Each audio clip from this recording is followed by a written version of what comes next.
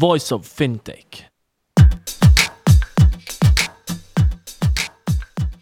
Welcome to Voice of Fintech, a podcast mapping out the Swiss and global fintech scene, connecting fintech enthusiasts with startups, incubators, accelerators, business angels and VCs, and incumbents interested in partnerships. Voice of Fintech will help you navigate the fintech ecosystem. Here you can listen to the startup founder stories, what investors and incumbents are looking for when dealing with startups, and find out more about resources provided by incubators and accelerators. My name is Rudy Falad and I'll be hosting this podcast.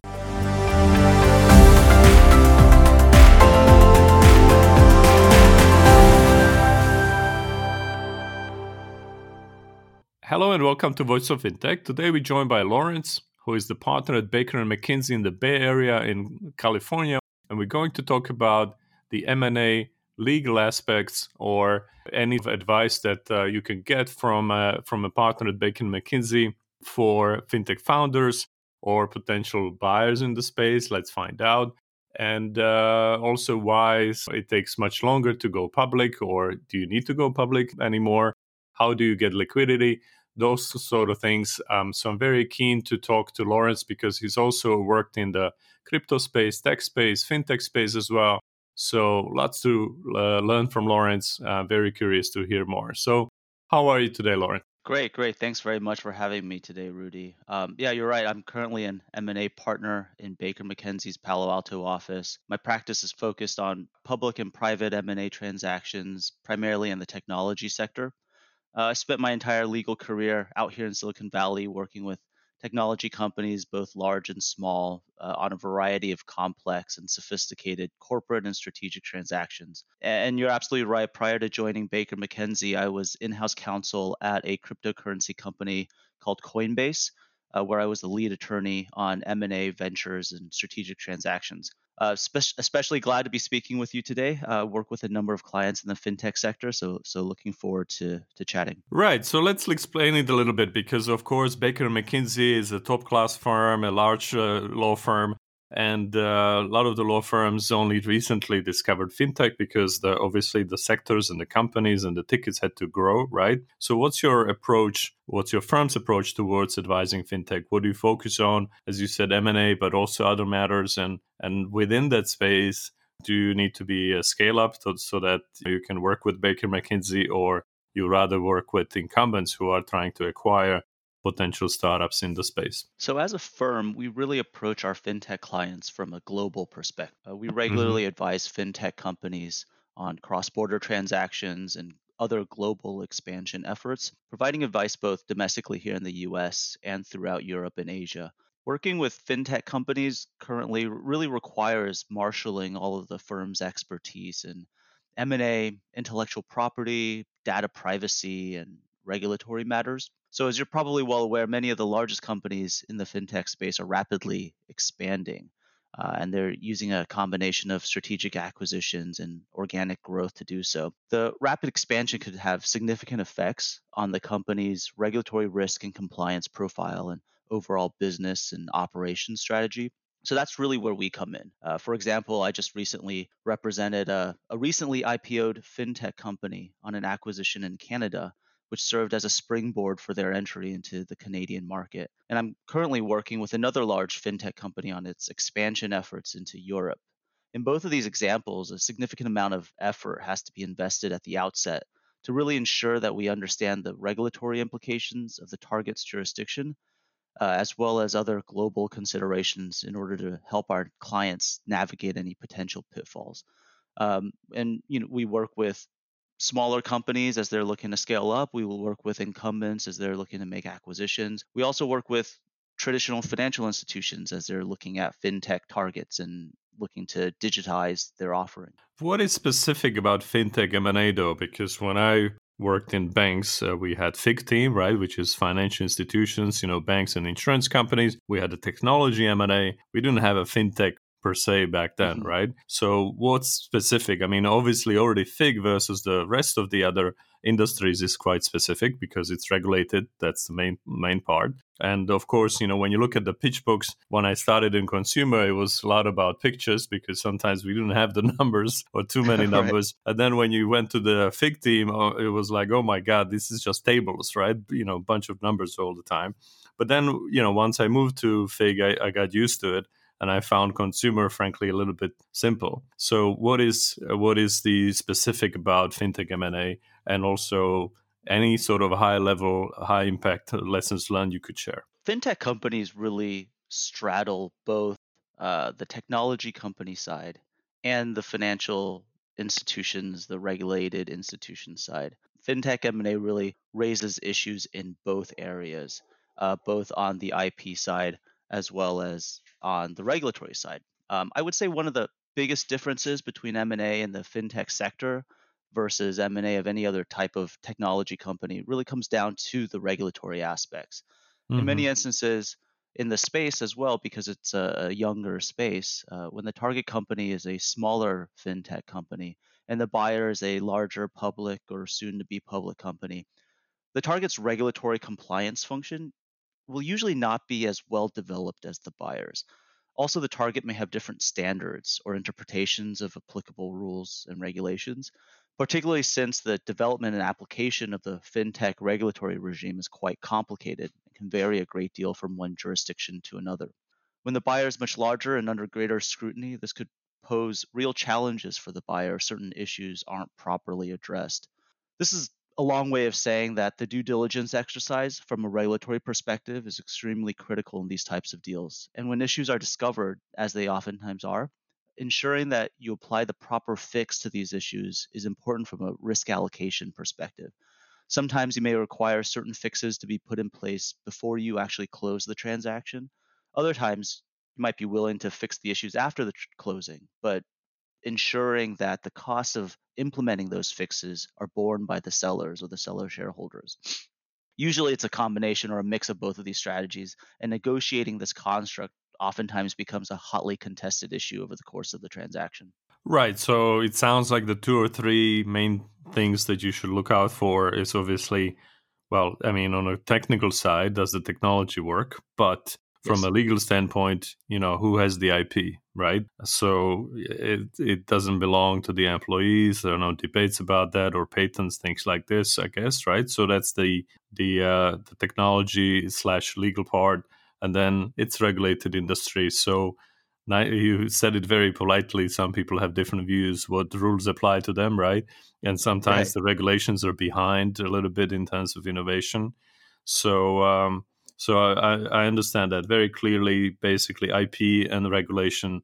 Otherwise, obviously, very numbers driven business, right? It's not about building. Well, I mean, it's about building a nice experience, but it's intangible. Yeah, and I'll just add to that too. I think, and it's been top of mind for many companies of late, obviously, which is data security.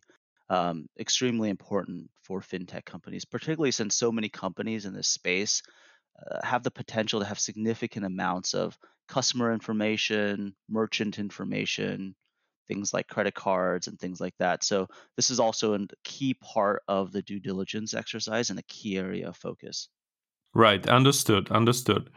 And well, obviously, anybody who's been paying attention and looking at the startups, or not only the fintechs, and whether that's in America or somewhere else, has noticed that the average time to go public has increased tremendously in the last 10 years or 20 years, right?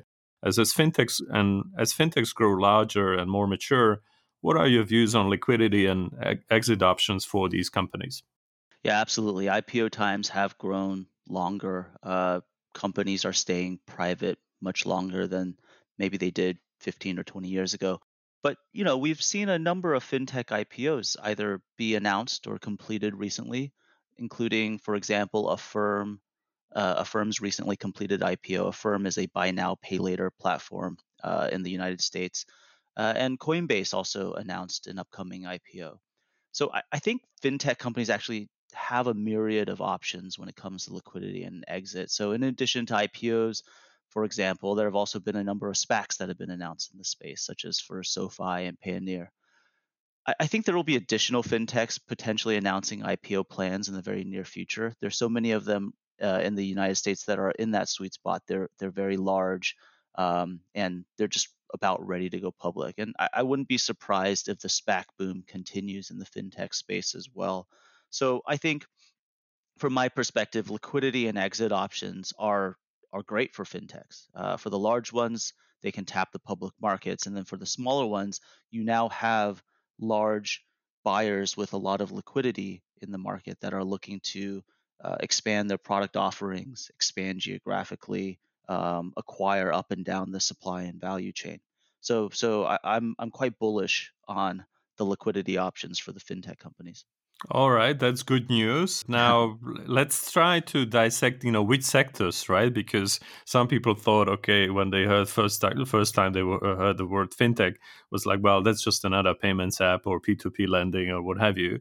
And these were probably the first areas where fintech grew. But now fintech is so much larger, right? Whether that also includes blockchain or crypto, digital assets or investments areas, all kinds of solutions and applications. So do you think, well, first of all, on the payments and the lending side, do you think that that initial drive towards those subsectors has attracted maybe too many players, and we're going to witness a significant consolidation wave, or not, and we are where we are, and this is how it's going to be for a while? I do think there will be a consolidation wave, particularly in payments and lending. I think the largest players in both of these spaces are now in very strong positions to consolidate and make acquisitions. What's really exciting to me, too, is how these large players will look to partner with other companies in order to provide new services. So, for example, last summer, Affirm announced a partnership with Shopify, which is an extremely exciting development, in my view, in the e commerce and the lending worlds,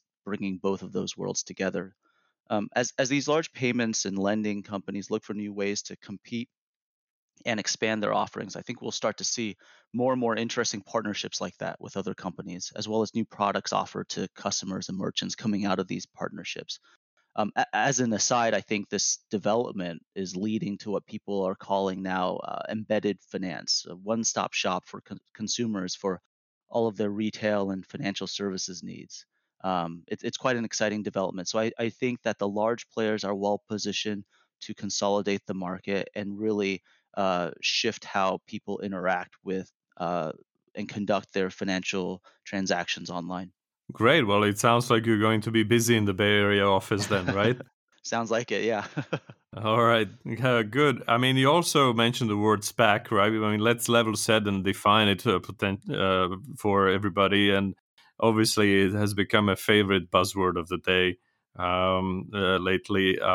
But have you witnessed? I mean, you already mentioned some examples, but have you witnessed any specific fintech-focused SPACs? And also, let's think about it. How does that work if you step back? Because also, when you had private equity companies setting up financials or fintech practices at first, then often they realized, like, well, we can only do payments. It wasn't just because these were the first and biggest fintechs, but also because they were regulatory light, right? And of course, these buyers, they don't have time to between signing and closing, or between an idea and signing, to take a year of discussions and talking to regulators in 15 countries and all that. So it took a long time. So only a few of them are still at it, right? They probably developed some knowledge and they can do it really quickly and well. And they have connections to or through portfolio companies to regulators as well.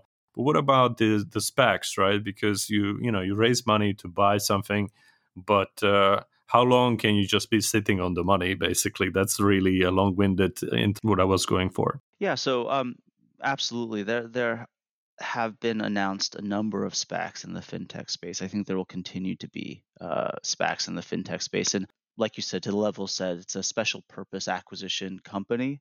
It's basically people call it a blank check company. It's a shell corporation that's listed publicly. And it's listed for the purpose of acquiring a private company. And through that process, acting as a springboard to for that private company to tap the public markets. I think that with any new trend in the financial space, it always draws the eyes of the regulators, and with that, potential new enforcement. But with that being said, I do think that the use of SPACs is going to continue. And specifically, the pace of SPACs so far in 2021 is far outpacing where things were at this time last year. And I expect that acceleration to probably continue in the near term. In terms of the issues that you raise around, how long a SPAC is sitting out there looking for targets, it really depends on the term of that SPAC. Oftentimes, you see something around 18 months, for example. Hmm. But I think what really is important is the fact that it's allowing large private companies, both fintech and outside of fintech, another method of tapping the public market. Because as you can imagine, the process of going public and preparing the documentation necessary, and even the preparation leading to that, making sure your internal controls are up to speed and compliant, things like that. I think that takes a significant amount of energy and attention from the executive team for a lot of these large companies. And it's a year-long process. And so the SPAC is offering folks a faster, almost a faster way to get to the public markets. And it's just another option, right? And I think optionality when it comes to providing liquidity and exit options for large private companies is always great. Yeah, of course. Even though I read somewhere that some regulators are looking at it as a reverse listing or an acquisition, and then I think that may negate the whole thing, right? Because at least going forward, you'll be regulated or as a public company. But in any case, yes, great to have options, versus the past, right? And therefore, as you said, the people don't have to rush to do an IPO, or they don't do IPOs all that quickly because they don't need to, right? Exactly. All right. And you mentioned Coinbase as well. Obviously, this has been pretty big on the, on the cryptos front. You work there as an in-house counsel. So what attracted you to switch back to an advisory from a corporate? Yeah, I was at Coinbase during a time of enormous and rapid growth, even though it was right in the middle of what many people were calling the crypto winter. This was Hmm. in 2018, 2019. It was an amazing experience, and I honestly never thought I'd be back at a law firm. I think my time at Coinbase, though, it's really given me a great perspective for when I interact with my clients today. Having been on their side of the table and understanding the challenges that they deal with that oftentimes outside counsel rarely sees, I think that's really allowed me to sharpen and hone my advice and counsel that I can provide. That's really what I love about my work right now at Baker McKenzie, using my deep expertise to work with exciting companies that are building amazing products and helping them successfully navigate through and around the complex legal issues surrounding the fintech and technology sectors while achieving strategic priorities. It's really working with all of these companies that drove me to leave what was an amazing job at Coinbase to go back to an advisory role. All right, understood. So, what is your view on the rise of Bitcoin in the last few months? Some macroeconomists are saying, well, maybe that is because investors are worried about inflation due to all these COVID government support packages around the world. So that kind of fueled the demand for it. Is it this, or is that something else, or there is no reason, like always? Probably it's the latter, but I'm not going to say that. I think Bitcoin has really proven itself this year to be that rocket ship that we all thought it was back in 2017, right? I think this current rise is though very different from things back in 2017. In 2017, what we saw was the price really get pushed up because of retail interest, so individual investors. This time around, what we're seeing is significant institutional interest in the asset, and that's really driving the price up. Not only including investment funds and investment advisory firms, but also companies like Tesla and Square are two examples that come to mind immediately. I think institutionals are likely realizing that Bitcoin should be a part of every diversified portfolio. And I think it also signals a public stamp of approval that will drive actually further adoption. It was never really a question in my mind that Bitcoin was here to stay. I think now we're just going to see how far this rocket ship can fly. So it's not something that I think is is just the whim or not going to last. All right. Even though obviously I think the view of Bitcoin is different than it used to be a couple of years ago, where people also talk about payments, right? And the rise is not here because all of a sudden during the lockdowns, people started buying stuff on Amazon with Bitcoins, right? Yeah, that's absolutely true. I mean, use cases of Bitcoin is still lagging far behind the adoption, I think. And to be honest, I don't view Bitcoin as the best method to transact online through crypto. I view Bitcoin, as many do, as more of a store of value. And it's the underpinnings and the foundation, in my mind, of the entire crypto economy. So I think there will be probably better methods for fast transactions online using cryptocurrencies. But I think where the market will go is really going to be determined by where Bitcoin goes. All right, understood. So I don't know if you can predict, right? Especially being at the law firm. So, you advise your clients, it depends on the deal flow, on the transactions. But what is in store for you this year? Yeah, I'm excited to see the world emerge from the pandemic. I'm excited to see the effects of that as well on the fintech sector. What we really saw last year was the need for financial services institutions to have digital offerings, right? And we also saw the importance of the fintech sector last year as so many of our day to day purchasing and financial decisions had to move online. As the sector continues to grow, I'm excited to see its interaction with traditional or incumbent financial institutions. I'm also excited to see its interaction with other businesses, like I mentioned earlier, around partnering with non fintech and non financial companies to provide new products. I think we're only at the beginning of seeing the impact that these large fintech companies are going to have on our lives. I'm looking forward to being a part of that journey as they change the way we make and execute financial decisions and transactions. On a more personal note, I think I'm looking forward to taking the family to a beach somewhere, getting out of the city, and something we obviously weren't able to do last year. So looking forward to being able to travel again. Yeah, I mean, let's hope so. So before we wrap up, I have two easy questions for you. One is, what's your favorite business or non-fiction book or a documentary? Um, Now, some people say, well, we had all this time last year, so we tried to develop ourselves and we could read. Others say, I don't know what they're talking about because I had less time, right? Right. Because I had to take care of the kids.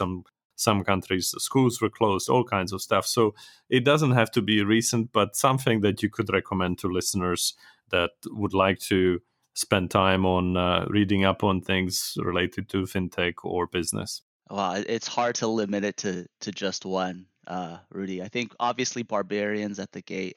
That book was really instrumental. Oh, It was instrumental in my decision to go to law school and get into M&A when I read it. I can't even remember when I read it, so many years ago. I think more recently, I've really enjoyed Bob Iger's book, The Ride of a Lifetime, the chairman of Walt mm-hmm. Disney. I'm also a big fan of a book called Creative Selection. It's a book that talks about how Apple approached the product design process during the era of Steve Jobs, and it's written by somebody who was at Apple, involved with all of that at the time. So that was a really interesting book to me, just kind of getting a glimpse into how that company really viewed the design process and how that they viewed that as interacting with the rest of the business. It's a great book. Anybody interested in Apple Computer or interested in design should definitely pick it up. So, I mean, it's funny about the Barbarians at the Gate. Of course, I have the book, but I did see the movie first, and Mm, it's a TV movie. But in any case, very funny because it's a comedy, right? hmm It's actually a comedy. So it is so funny. I recommend it to everyone. I think, it's been a while, so I think it's free somewhere. But, Probably, yeah. very funny. And I think one of the three bidders was First Boston. That was obviously then merged with Credit Suisse, and it was CSFB and then Credit Suisse. and there was a young associate there that I worked with later on who was at some point head of U.S. investment banking, Brian Finn. To wrap up, what is the best way to reach out, right? And what kind of people are the best from your perspective to reach out to help you achieve your objectives this year? Yeah, so I'm one of two Lawrence Lees at Baker McKenzie. I'm the one in Palo Alto, not the one in Hong Kong. If you go to the website, I think all my details are there. I'm always happy to chat fintech and M&A. So I love talking to founders who are building a new business, and I love talking to heads of corp dev or heads of corporate legal as they're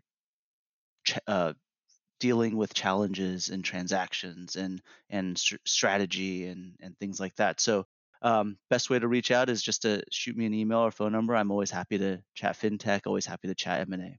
Fantastic. Well, thank you very much, and good luck to Lawrence and Baker and McKenzie. Thank you very much for your time, Rudy.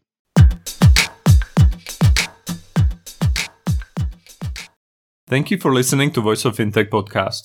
If you haven't already, check out also voiceoffintech.com, where you will find all the episodes and additional resources related to the podcast.